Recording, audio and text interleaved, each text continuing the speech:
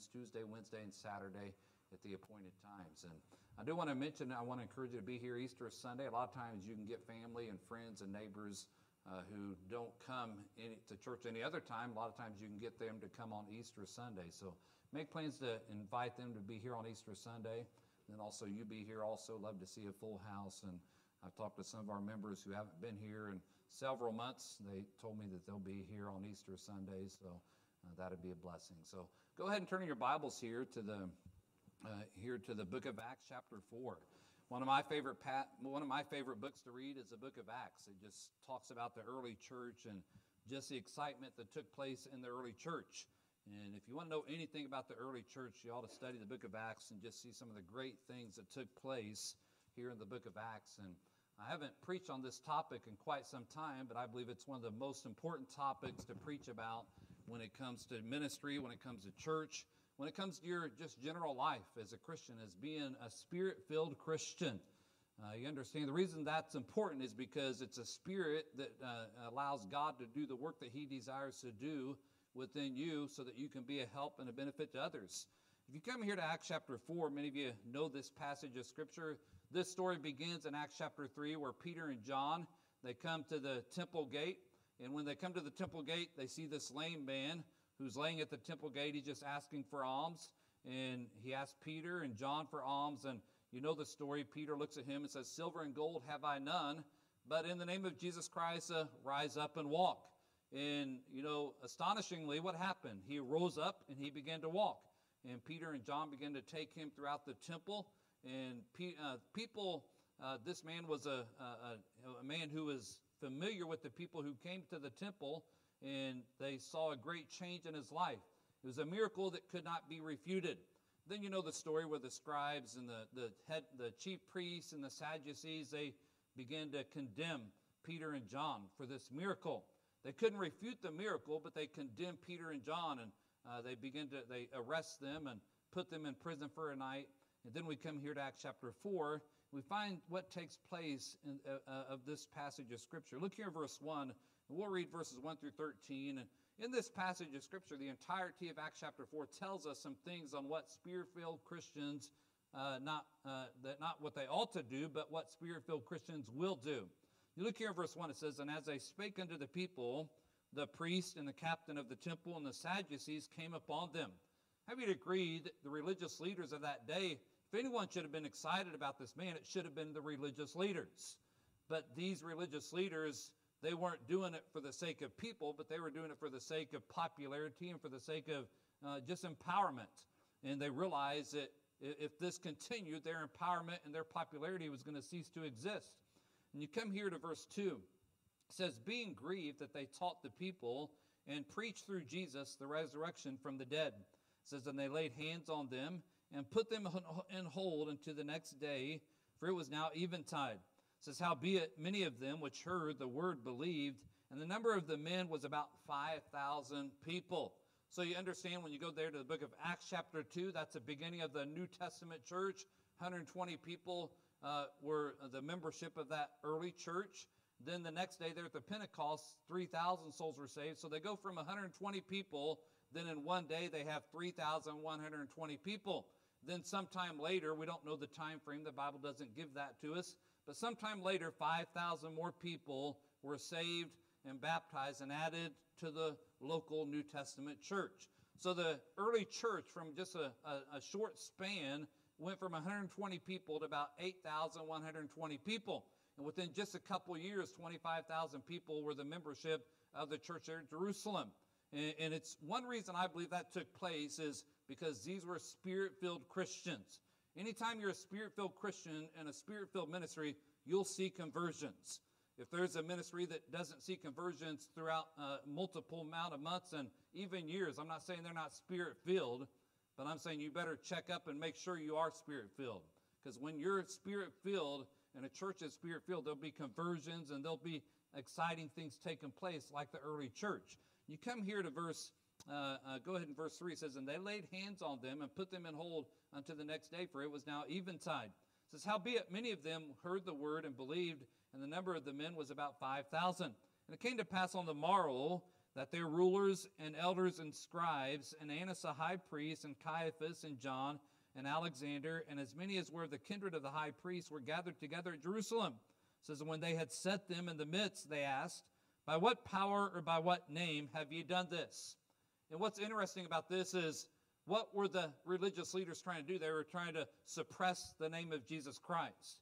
They were trying to suppress the reality that he arose from the grave. See, the Sadducees, they didn't believe in the resurrection of Jesus Christ. But I find it pretty interesting, find it humorous.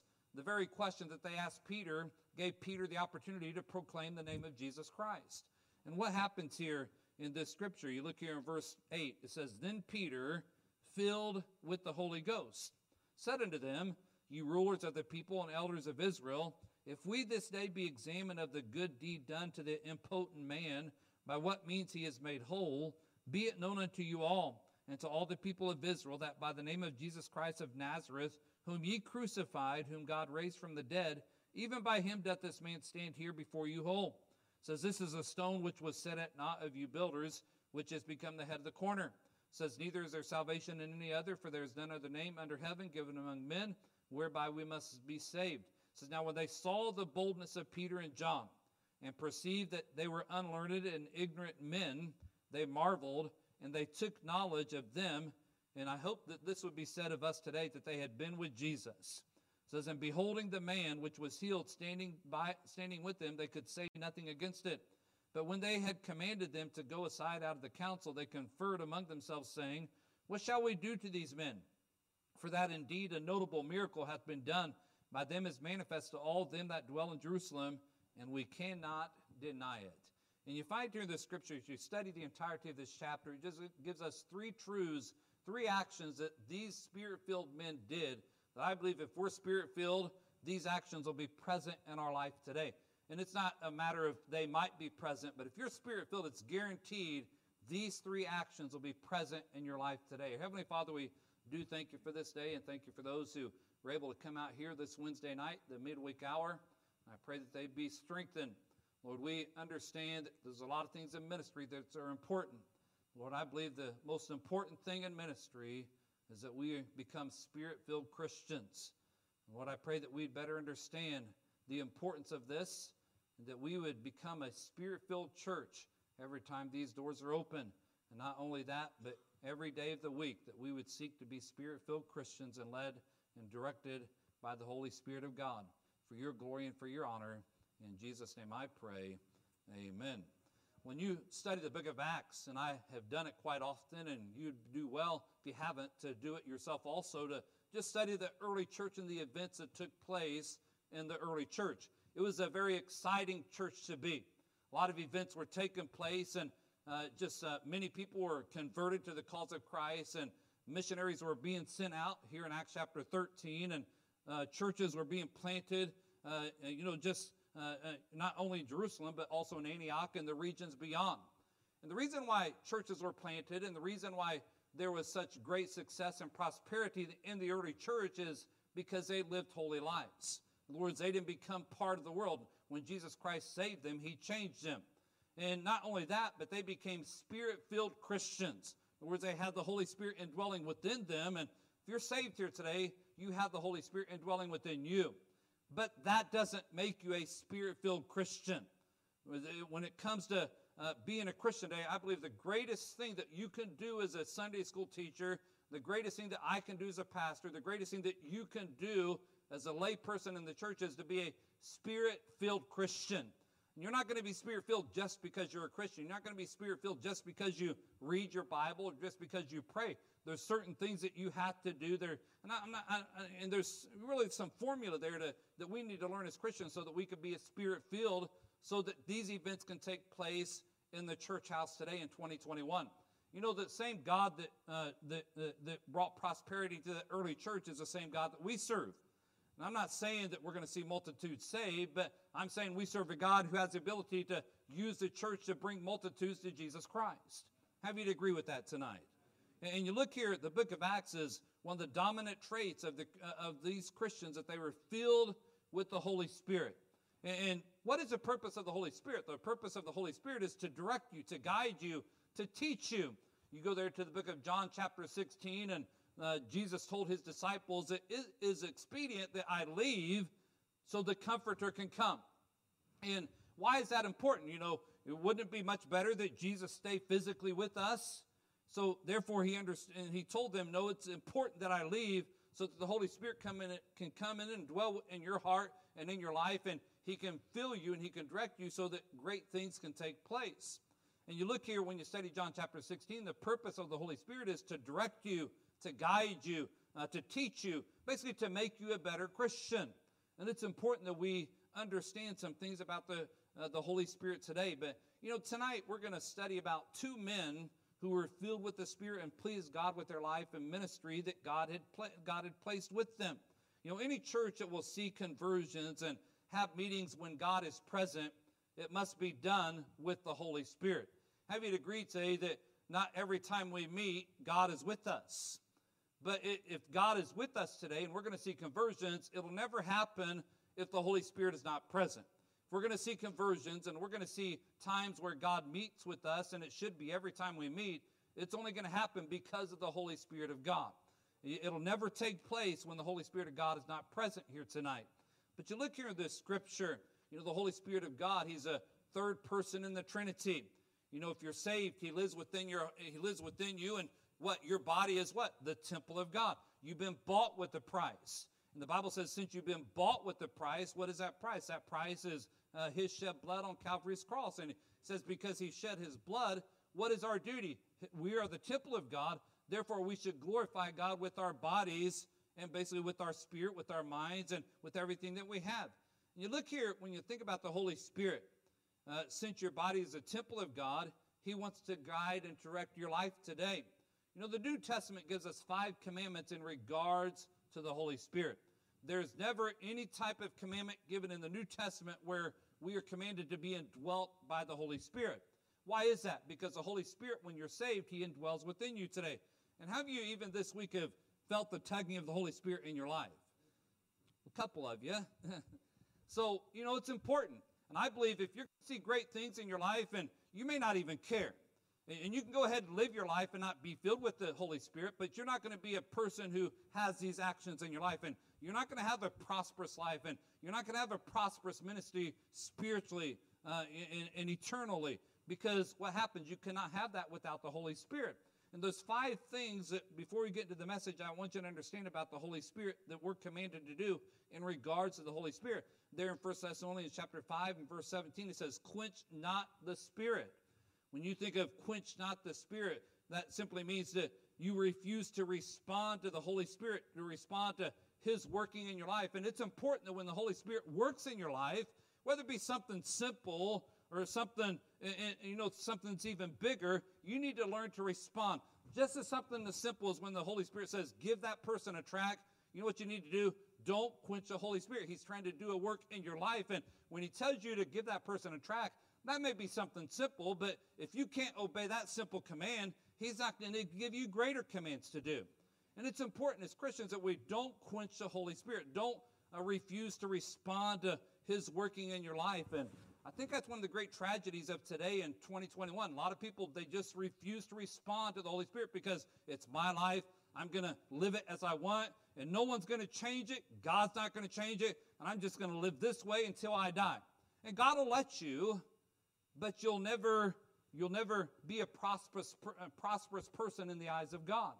So the first commandment that we've got to do is make sure that we don't quench the Holy Spirit. Why is that? Because the Holy Spirit is the one that convicts you. The preacher don't convict you. Your parents don't convict you. Your spouse doesn't convict you. It's the Holy Spirit that convicts you. Now, I will say this. God may use your spouse to convict you. God may use your wife to convict your husband, to convict you, husband. I'm not going to say he's going to do that every day, but God sometimes will use your spouse, your husband, your wife, your children to teach you certain things. And there's nothing wrong with that. But we find here in the scripture, the Holy Spirit, for the purpose of him indwelling within us and being filled with the Spirit, is to teach us, to direct us. And that word quench means don't discourage the Holy Spirit by his working in your heart. And how do you love it when the Holy Spirit works in your heart? You know, he convicts you. And conviction is not bad. Conviction is a good thing. But carnal people, carnal Christians, when the Holy Spirit convicts them, they get offended by that. And they're not going to respond. But understand this, if you fail to respond to the Holy Spirit, eventually He won't work with you anymore. Eventually He'll just say, it's your way, have life the way you want it, and see how good it is. It's like you go knock on some door and you're trying to visit somebody and they don't answer. What do? You knock a few times and they don't answer. So what do? You just leave. And that's what the Holy Spirit does. Sometimes He'll knock on your heart, He'll convict you, but if you refuse to respond and you quench the Holy Spirit long enough, eventually you'll just say, okay, it's your life, I'm not going to force you, you go ahead and live it your way and see how it turns out. And that's the first thing that we're commanded, is not quenching the Holy Spirit. You go there to Ephesians chapter 4 and verse 30, it says, grieve not the Holy Spirit. In other words, don't have actions in your life that will bring grief to the Holy Spirit. Don't make decisions in your life that will grieve the Holy Spirit. How many parents can say sometimes your children make decisions that bring grief to you? Every parent has been to that state in their life as a parent, as a mom or a dad. And that's sort of what the Holy Spirit's saying here. Don't grieve the Holy Spirit. Don't make decisions that would grieve Him, that would bring sorrow to Him. And then you go there to Galatians chapter 5, verse 16. It says, walk in the Spirit. What is the purpose of walking in the Spirit? So that you don't fulfill the lust of the flesh. Every one of us have flesh. And every one of us struggle with the flesh every day. And the only way that you'll overcome the flesh is walk in the Spirit. And walking in the Spirit is just not a natural thing. You don't wake up and think, man, I'm ready to walk in the Spirit today. Not every day do you wake up and think, man, I'm ready to read the Bible. There are days I wake up and, man, I'm excited to read the Bible. But I'll be honest, there are days I wake up and my flesh says, you know what, let's just put the Bible aside today. And I got to put the flesh down and think, well, I'm going to purpose to read the Bible because I know that's important. And if I don't put the flesh down, what's going to happen is I'm going to live a fleshly life that day. And the flesh will take me down a path and cause me to do things that are not pleasing to God. So that's why we walk in the Spirit, so that we don't fulfill the lust of the flesh. Jude in verse 20. Why did I say verse 20? Because there's only one chapter in the book of Jude. It says, pray in the Spirit. Many times we pray, and I've been trying to work on this because I believe prayer is probably the hardest thing that we as Christians struggle with. The Bible says to pray without ceasing. That's the only thing He wants us to do without ceasing, is pray without ceasing. And that's something that is probably the hardest thing to do as a human being. And it's not necessarily, it's not hard to pray, but I don't want to be a person who just spits out words as I'm praying. I want to pray as the Holy Spirit wants me to pray. In other words, and you find that when you're praying in the Spirit, a lot of your requests is not about you, but it's about others. It's about the work of God. It's about the ministry of other people. It's about the needs of other people. And it's about glorifying God. So realize this, you got to pray in the Spirit. But you look here in Ephesians chapter 5 and verse 18, the last command that he tells us here is to be filled with the Spirit. To be filled with the Spirit. You can't fill your life with fleshly things and be filled with the Spirit.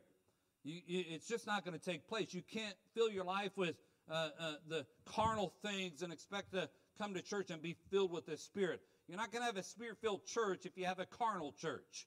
You're not going to have a Spirit-filled church when there's envying and strife and divisions. According to the book of 1 Corinthians chapter 3, the Bible says you've got to put away those things. Those are things that we have to work on continuously because of our flesh. But the Bible says be filled with the Spirit. And what is the idea behind that? The idea that the Spirit desires to direct and guide you and empower us. Why? So that we can be used as honorable vessels in the hand of God. You think of the two men that we're talking about tonight, and we'll read about it. Peter and John, they were humans just like you and I. They got saved the same way that you and I got saved. But these were men who walked in the Spirit. They didn't grieve the Spirit. They didn't quench the Spirit. They prayed in the Spirit. And these were men who were filled with the Spirit. And look what God did with them. God used Peter. And you say, well, preacher, I've committed certain sins and God's not going to use me. Well, Peter was a person who denied Jesus Christ 3 times, but God still used him at Pentecost. So don't let the devil tell you, I've committed certain sins, or maybe I committed a sin this week and I'm not usable. Reality is, the Bible says if you confess your sins, He is faithful and just to forgive you, and He'll still use you. But you got to be filled with the Spirit.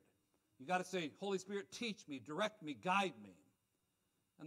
And if that was an easy thing, then guess what? Everyone would be doing it. If it was an easy thing, that every church would be Spirit-filled. If it's an easy thing, that every church would be filled tonight. If it was an easy thing, that there would be conversions every week in every church. But it's not an easy thing. It's something you have to work on. But it's the most important thing that we need in our churches today is we don't necessarily need more people. And yes, more people would be good, but we need Spirit-filled people. And when you have Spirit-filled people, guess what? Don't worry about it. God will take care of the rest. And the Bible never tells us or commands us to be indwelt by the Spirit. Why is that? Because the Holy Spirit indwells within you. How many of you are thankful tonight that you have the Holy Spirit indwelling within you? If you're saved, you do. But can I challenge you? We're not going to go through the process of how to be filled tonight. I'm going to go through the process of teaching you and just showing you 3 things on what Spirit-filled people do. And then by that you can think, well, okay, if I'm Spirit-filled, I should be doing those things. It's not a question as I may do those things. No, you will be doing those things. And I would say if you're not doing these things, then you ought to say, well, I'm going to humble myself and just admit I'm not a Spirit-filled Christian. And let the Holy Spirit work on you accordingly. And you look here at this scripture. If we go back here to the book of Acts, here in the book of Acts, we see many great examples of men and women who were filled with the Holy Spirit of God. I love the book of Acts because about every page you read, every page in the book of Acts, every chapter you read, it says this: they were filled with the Spirit. That was a key quality of the early church. And we see how the early church was blessed by God, and the early church was a work that was used by God. Have you agreed that that's the same way God works today? And it's no other way. We can have more methods, we can have more ministries, we can have all the activities we want, but God still works the same way as he did in the early church. And if he did it then I believe he can do it now. But we got to be Spirit-filled. Now, go back here to the Acts chapter 4. And just by way of introduction, if you look here in chapters 3 and chapter 4, they go together. We have a record of the healing of the lame man beginning in chapter 3, who was laid at the temple gate. And it was custom for the disciples to visit the temple every day. Every day the disciples would visit the temple for a time of prayer, and that's a time where they would worship God. And it was, they were coming here about I would say the 3 o'clock hour, where they were going to come and spend some time in prayer together. And by the way, Peter and John were going into the temple to do what? To pray together. It's good to spend time with other Christians in prayer together. That's why we meet on Sunday morning, and that's why we meet at 5:30, and that's why we meet at other times, so that other Christians can pray together. But most Christians, they don't even desire to pray with other Christians. And Peter and John, every day they went to the temple and they spent time in prayer together. And that's what they were doing, and they come to this temple, and there's this lame man who I'm sure they have seen there before, and he'd been placed there year after year, day after day, to beg alms and have his needs taken care of. As people walked in the temple, they would give him money. They would give him certain things that would meet his needs. And Peter and John, like most Baptist preachers, come to this door, and this man asks for alms. And what does Peter say? He says, "Silver and gold have I none, but I got something more precious than silver and gold." He says, "In the name of Jesus Christ, rise up and walk." Because reality is, silver and gold could not make this man walk. But what could make this man walk? It was Jesus Christ. And Peter knew Jesus Christ, and he understood that there's no other person that could heal this man. So what happens here? Look here in chapter 3, and look here in verse, go ahead and look here in verse 6. It says, "Then Peter said, Silver and gold have I none, but such as I have give I thee. In the name of Jesus Christ of Nazareth, rise up and walk." Now look what happens here. The man it wasn't a progressive thing. Look what happens here in verse 7. It says, "And he took him by the right hand and lifted him up, and immediately his feet and ankle bones received strength." Well, how long had he been in this condition? If you go there to chapter 4 and verse 22, it says, "For the man was above 40 years old, on whom this miracle of healing was showed." So I would say nearly 40 years he was in this condition. But what happens here? And that's what you're doing when you proclaim Jesus Christ. You're helping lifting people up. You're grabbing them by the hand and saying, "I'm going to help heal you." Because this miracle is really a representation of what salvation does. This man's life was changed from that moment on. And that's what salvation does to a person. And you look here in chapter 3, in verses 3 through 7, we find a undeniable miracle took place in the life of this lame man. It gained the attention of the people. And as Peter proclaimed the name of Jesus here in chapters 3 and chapter 4, there was about 5,000 people that heard the word, and they believed, and was converted because they responded to the word that was preached to them, and they accepted Jesus Christ their Savior. Now, if you come back here to chapter 4 and verse 1, it's pretty interesting here. It says, and as they spake unto the people, the priest, the religious leaders. Well, who's the priest today? Our high priest is the Lord. And I'm thankful that I don't have to go to the Pope to go to God today. But these high priests, you say, well, these people aren't present today. Well, honestly, you could say it's a Pope, and it could be other people in other religions that want to put themselves in high positions. And they believe that you have to go to them to get to God. And they don't want people to, I'm not for sure, I've never been in the Catholic Church, but I've been to Catholic wedding and funeral. But what I've heard about Catholics that I've talked to, they were told not to read the Word of God. In other words, the only people that could understand the Word of God, and that's how the Sadducees were. They tried to teach people, well, we have great knowledge of the Word of God. You can't understand what we understand. And I'm thankful today that I can highly proclaim and proudly proclaim and boldly proclaim that the same Bible that I read and I understand is the same Bible that you read, and you can also understand it also. And you look here at the scripture, it says, and as they spake unto the people, the priests and the captains of the temple and the Sadducees came upon them, being grieved that they taught the people and preached through Jesus the resurrection from the dead. So when you think of here, the Sadducees, they didn't believe in the resurrection of Jesus. They saw danger in this miracle. They saw danger of the excitement that arose from Peter's teaching of the resurrection of Jesus Christ and the miracle and the message that was taking place. So what did they do? They grabbed the Sanhedrin council together, the religious leaders, because it would, and the reason they wanted to basically suppress this, because this would interfere with their authority. The people would no longer look to them, but they would look to Jesus Christ. But there's some lessons here that we learn here about Peter and John. If you come here to verse 5, what happens? Peter begins preaching what we would call his third sermon since Pentecost. And, it was at this time where he just teaches us some things that what people do when they're spirit-filled. And you come here, I just want to give you 3 actions of any man or woman who is spirit-filled. Look here in verses 7 through 12, real quick. The first action that will take place when you're spirit-filled is mentioned here in verse 7. It says, and when they had set them in the midst, they asked, by what power or by what name have ye done this? So what is happening here? And by the way, this is taking place in our society today. The same persecution that took place in Acts chapter 4 is taking place today. It's called psychological persecution. And that's what these priests did. They tried to psychologically persecute Peter and John. They tried to suppress them from saying, I'm gonna, if you keep on proclaiming the name of Jesus Christ, then worse things are going to happen to you.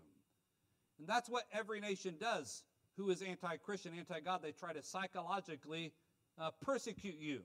If you can't take psychological persecution, you'll never take physical persecution.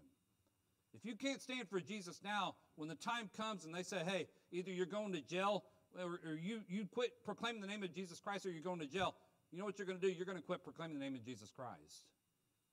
Because I don't know, it may not be in our lifetime, but coming in the future, physical persecution will take place.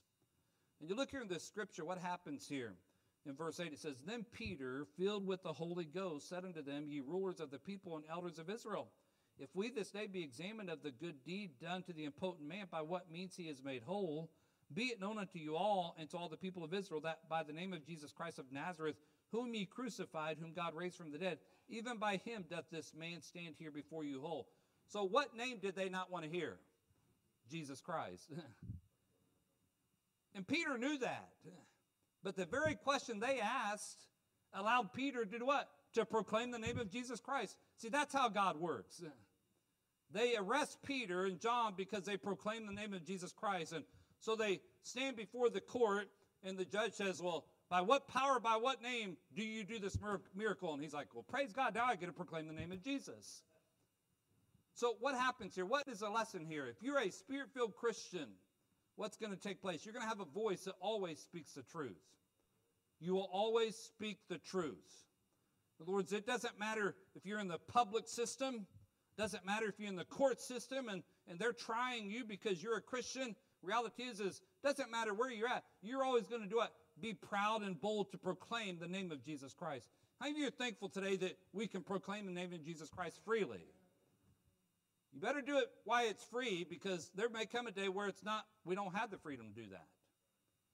So have a voice that speaks truth. And you look here in this question, even in the midst of pressure and persecution, Spirit-filled men will always speak the truth.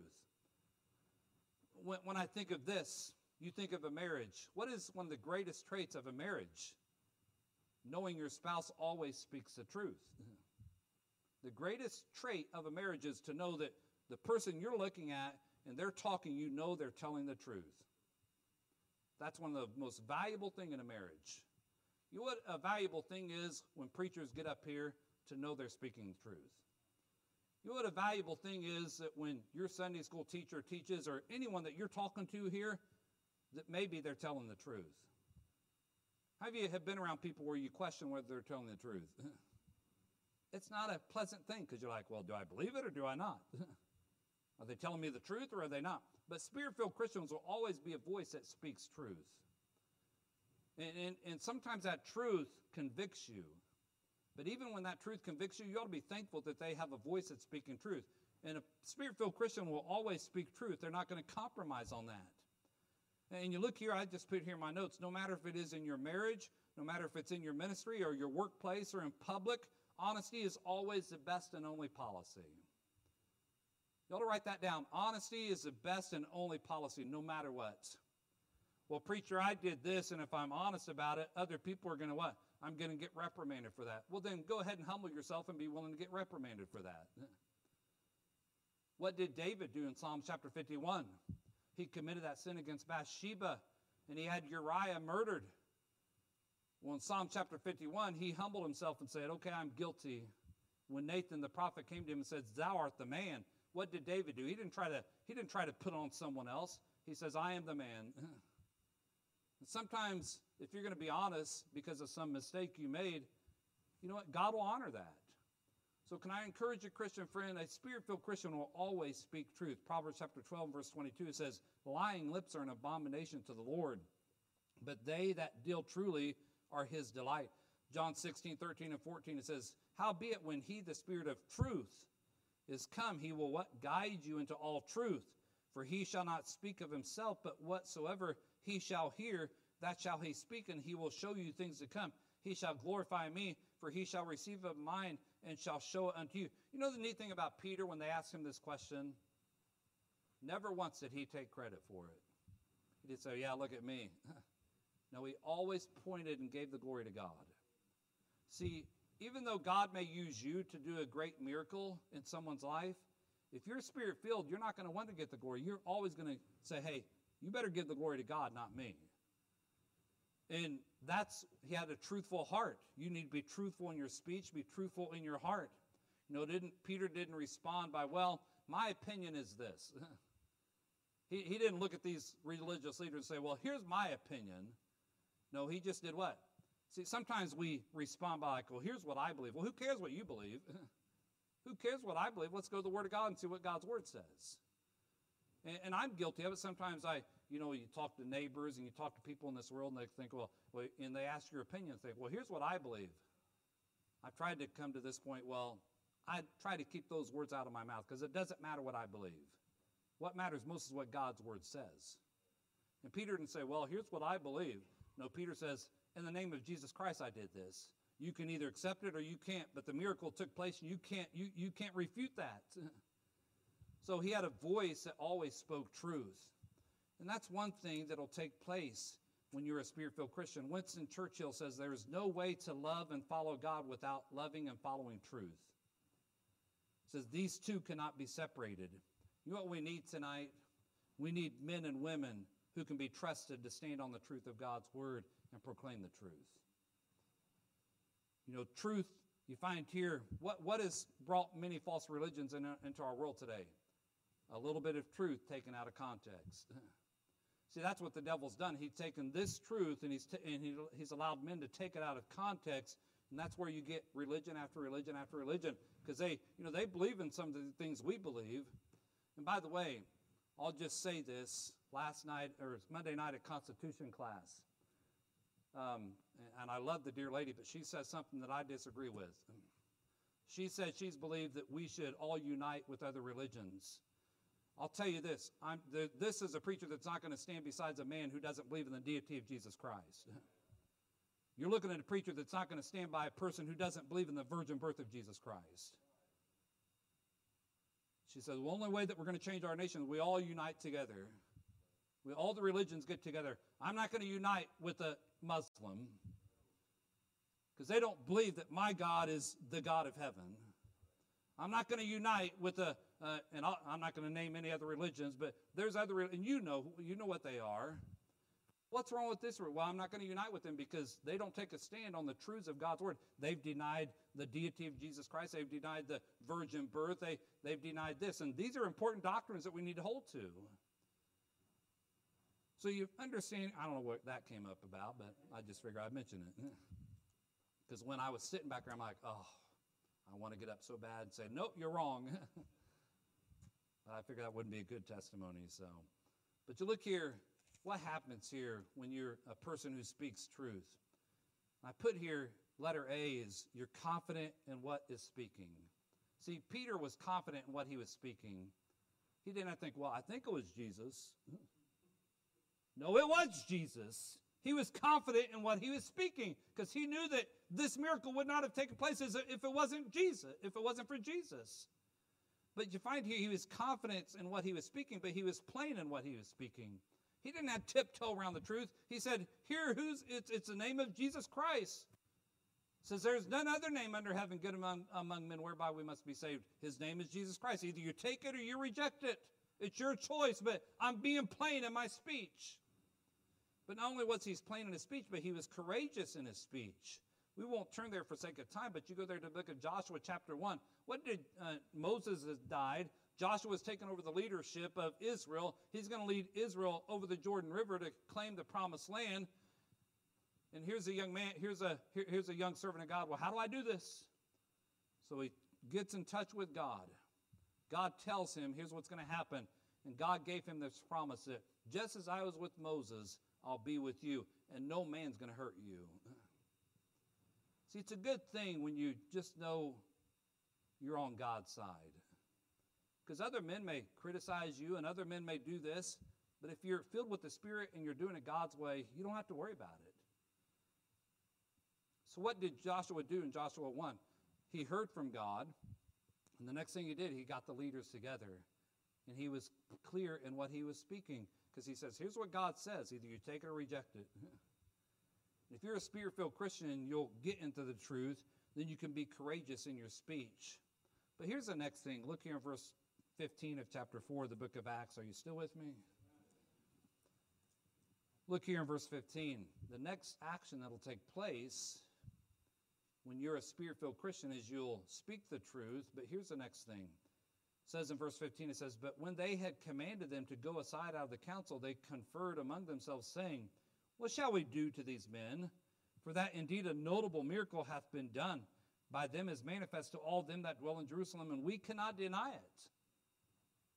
It says, but that it spread no further among us, well, let us do what? Let us straightly threaten them. So they're psychologically threatening them. Some of you at your workplace, maybe you've been psychologically threatened. Let him psychologically threaten you. Because there's a God in heaven who created them. You keep on reading here. In verse, it says that they speak henceforth to no man in this name. So they're going to threaten them. Don't you ever speak in the name of Jesus Christ again, or else we're going to put you in jail. Look here. It says, and they called them and commanded them not to speak at all, nor teach in the name of Jesus. And I love their response. It says, but Peter and John answered and said unto them, whether it be right in the sight of God to hearken unto you more than unto God, judge ye. For we cannot but speak the things which we have seen and heard. So when they had further threatened them, what happened? They let them go, finding nothing how they might punish him because of the people. For all men glorified God for that which was done. Here's the next thing that will happen if you're a Spirit-filled Christian. You will refuse to compromise in your stand. Have you agreed there's a lot of churches compromising today? And by the way, there's a lot of Christians compromising today. There's a lot of Baptists compromising today. Not just their doctrine, but their stand, their living, their beliefs. They're compromising. And you look here in the scripture, many churches are changing what they believe and teach. And we must realize we're living in changing times. But you know what? We still serve the same God. We still have the same Bible. We still have the same doctrines. And you look here in the scripture, if you're a spirit-filled man, doesn't matter if you're living in a culture that's pressuring people all around them to compromise and accept abortion, accept same-sex marriage, accept sodomy, accept the LGBTQ movement, accept transgenderism, accept the reality is that, we don't have the inspired, preserved Word of God. Go ahead and accept that and compromise on that. It's not too bad.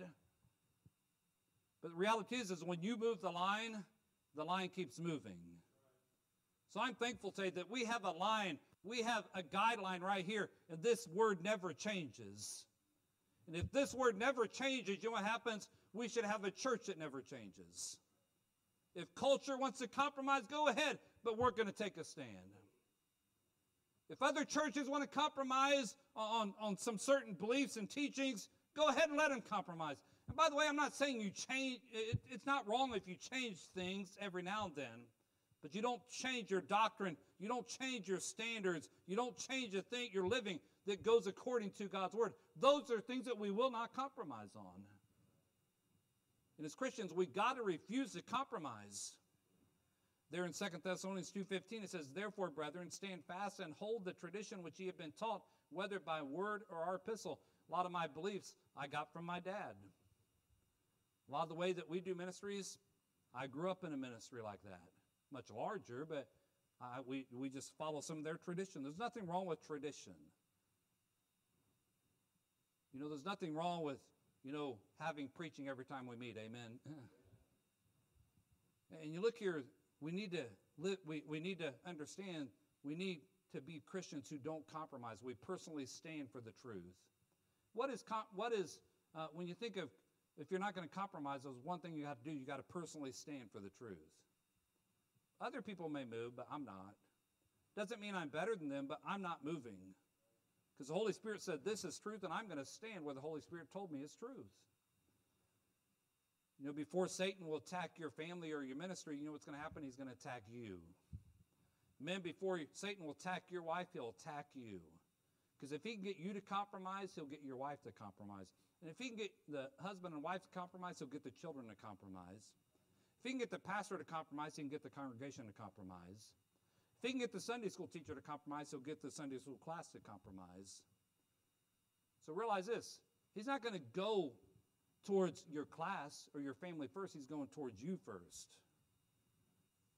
Why have a lot of families compromised? Because dad did. Why have a lot of churches compromised? Because the pastor did. So a Spirit-filled Christian will refuse to compromise and take their stand. Then we come here, what happens when you, or a person who refuses to compromise, you personally decide to take a stand, but you'll continue to be a light in this dark world. I believe now more than ever that Christians should be involved in politics. We complain about culture. When was the last time you called the senator and said, hey, I want you to vote this way? The Equality Act. It's going to push where churches have to accept LGBTQ. Well, go ahead and pass that act. We're not going to accept it. We love the people, but we don't love their sin. And as Christians, we complain about that. Well, when was the last time you called your representative and said, hey, here's what I expect you to do? Because when you call your representative, you don't say, well, I want you to vote. No, you are working for me, so therefore I expect you to do this. Now, I'm not saying you do it in a rude way, but you need to take a stand. I find most politicians, they respect that. So a Christian who's Spirit-filled and is going to refuse to compromise, they got to be a light in this dark world. You think of David, where there was Goliath. Goliath was he was defaming the name of God, and he was defying the people of God. And David came on scene. He says, "Is there not a cause?" He got involved. How do you agree that we should get involved also? There is a cause. You know what the cause is? This next generation, this church, the generations coming after that. That's why we need to take a stand, because there's generations coming after us that need us to take a stand. Then you come here to the last thing, and we'll be finished. Look here in verses 31 through 35.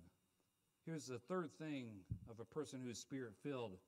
They'll refuse to compromise. They'll be a person who always speaks the truth. But here's one of the greatest things of a person who is really spirit-filled. Look here in verses 31 through 35. So what happens here? They're let go. They are out of jail, and the religious leaders of that day just let Peter and John go after they threatened them. Well, Peter and John are let loose, and they're like, you know what, we're going to still proclaim the name of Jesus. So they get together with the church. They get together with other Christians in verse 31, and what happens here? It says, and when they had prayed, the place was shaken where they were assembled together. And they were all filled with the Holy Ghost, and they spake the word of God with boldness.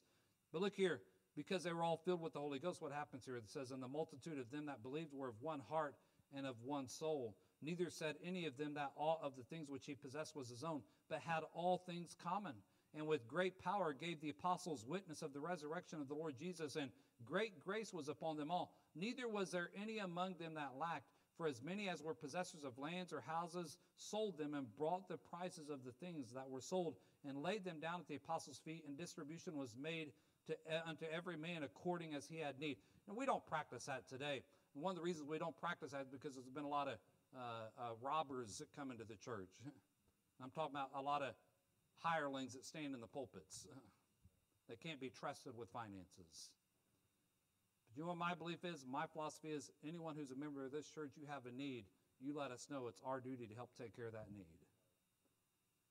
Spirit-filled churches will help take care of the needs of those in that church.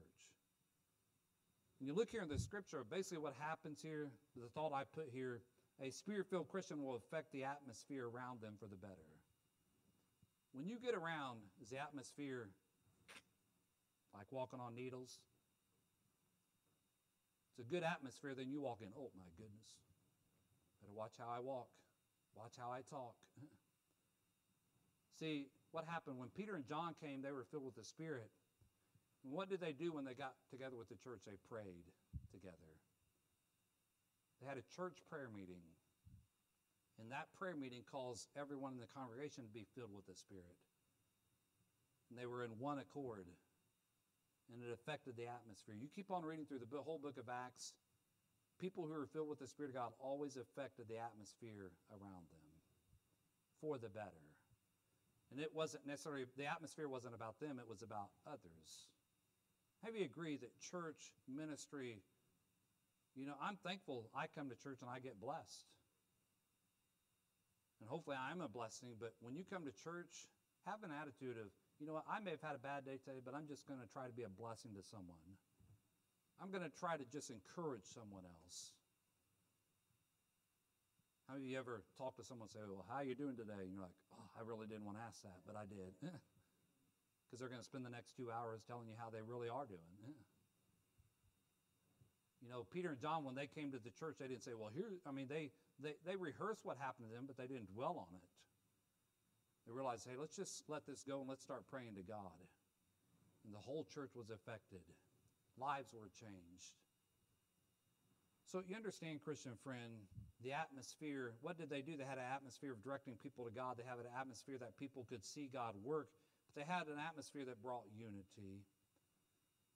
One of the greatest things I love in church is when there's unity, when there's peace, when people are edified, and people don't come to church and it's all about them, but it's about, you know what, I'm here to help you. I'm here to be a blessing to you. I'm here to just see God work. How do you believe we need revival in the church? Because when revival comes, what happens? There is peace, there is unity, and life is all about others and Jesus and not you. Can I ask you a Christian friend, you know personally if those three actions are in your life. And I'll just boldly say this. If they are not in your life, you're not a Spirit-filled Christian. But you say, preacher, I want to get to that point. By the way, being Spirit-filled is a daily task. Every day you wake up and think, my flesh, I struggle with the flesh every morning. Just stay in bed a little bit longer. And about 3 hours later, a little bit longer. I'm joking. But then I finally get up. My flesh doesn't say, well, go ahead and read your Bible and pray. No, my flesh says, well, let's go do this and this. Sadly, a lot of Christians every day, they wake up and they give into the flesh. And they get to the end of their day and they haven't read their Bible, they haven't prayed.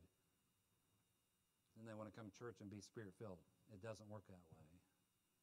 It works when you say, every day, I'm going to purpose to do this. I'm going to purpose to do that. Nothing will keep me from doing this. And when you do that, then hopefully we can come to church and we can be a Spirit-filled church. And we'll have these three actions in our life. Heavenly Father, we do thank you for this day, and thank you for the attention of those here tonight. And Lord, I do thank you for our church. And I also thank you for the Word of God of how we can learn to be Spirit-filled, but the actions that we know if we're Spirit-filled. May we seek more than anything to be Spirit-filled Christians. Well, that's the greatest need of the hour in every family, every church, every personal life. Pray that we would be Spirit-filled for your glory and for your honor. In Jesus' name I pray. Amen. Let's all stand, please, with our heads bowed and eyes closed. And I'm not going to ask any questions, but if you want to use the altar is open. If God's spoken to your heart in any way, shape, or form, the Holy Spirit's tugged at your heart, and I challenge you to respond to that tugging.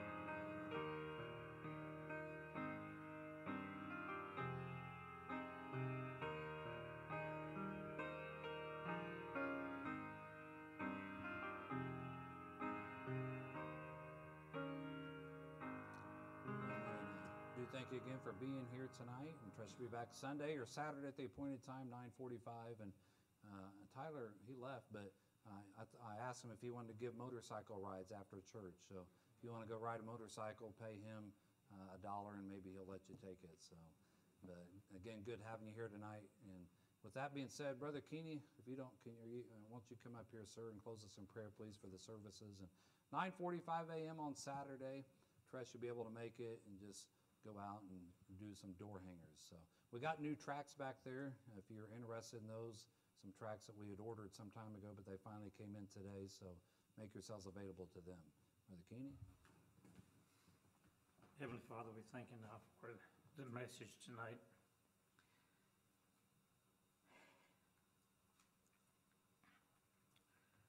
Lord, that we'd all have the resolve, the mindset to be faithful in prayer and Bible study and be faithful in service to you.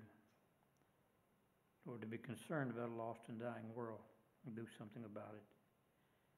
Bless this church, Heavenly Father. Move in our lives to get honor and glory to you throughout each one of us. Bless those, Lord, that are away from us. Take care of them.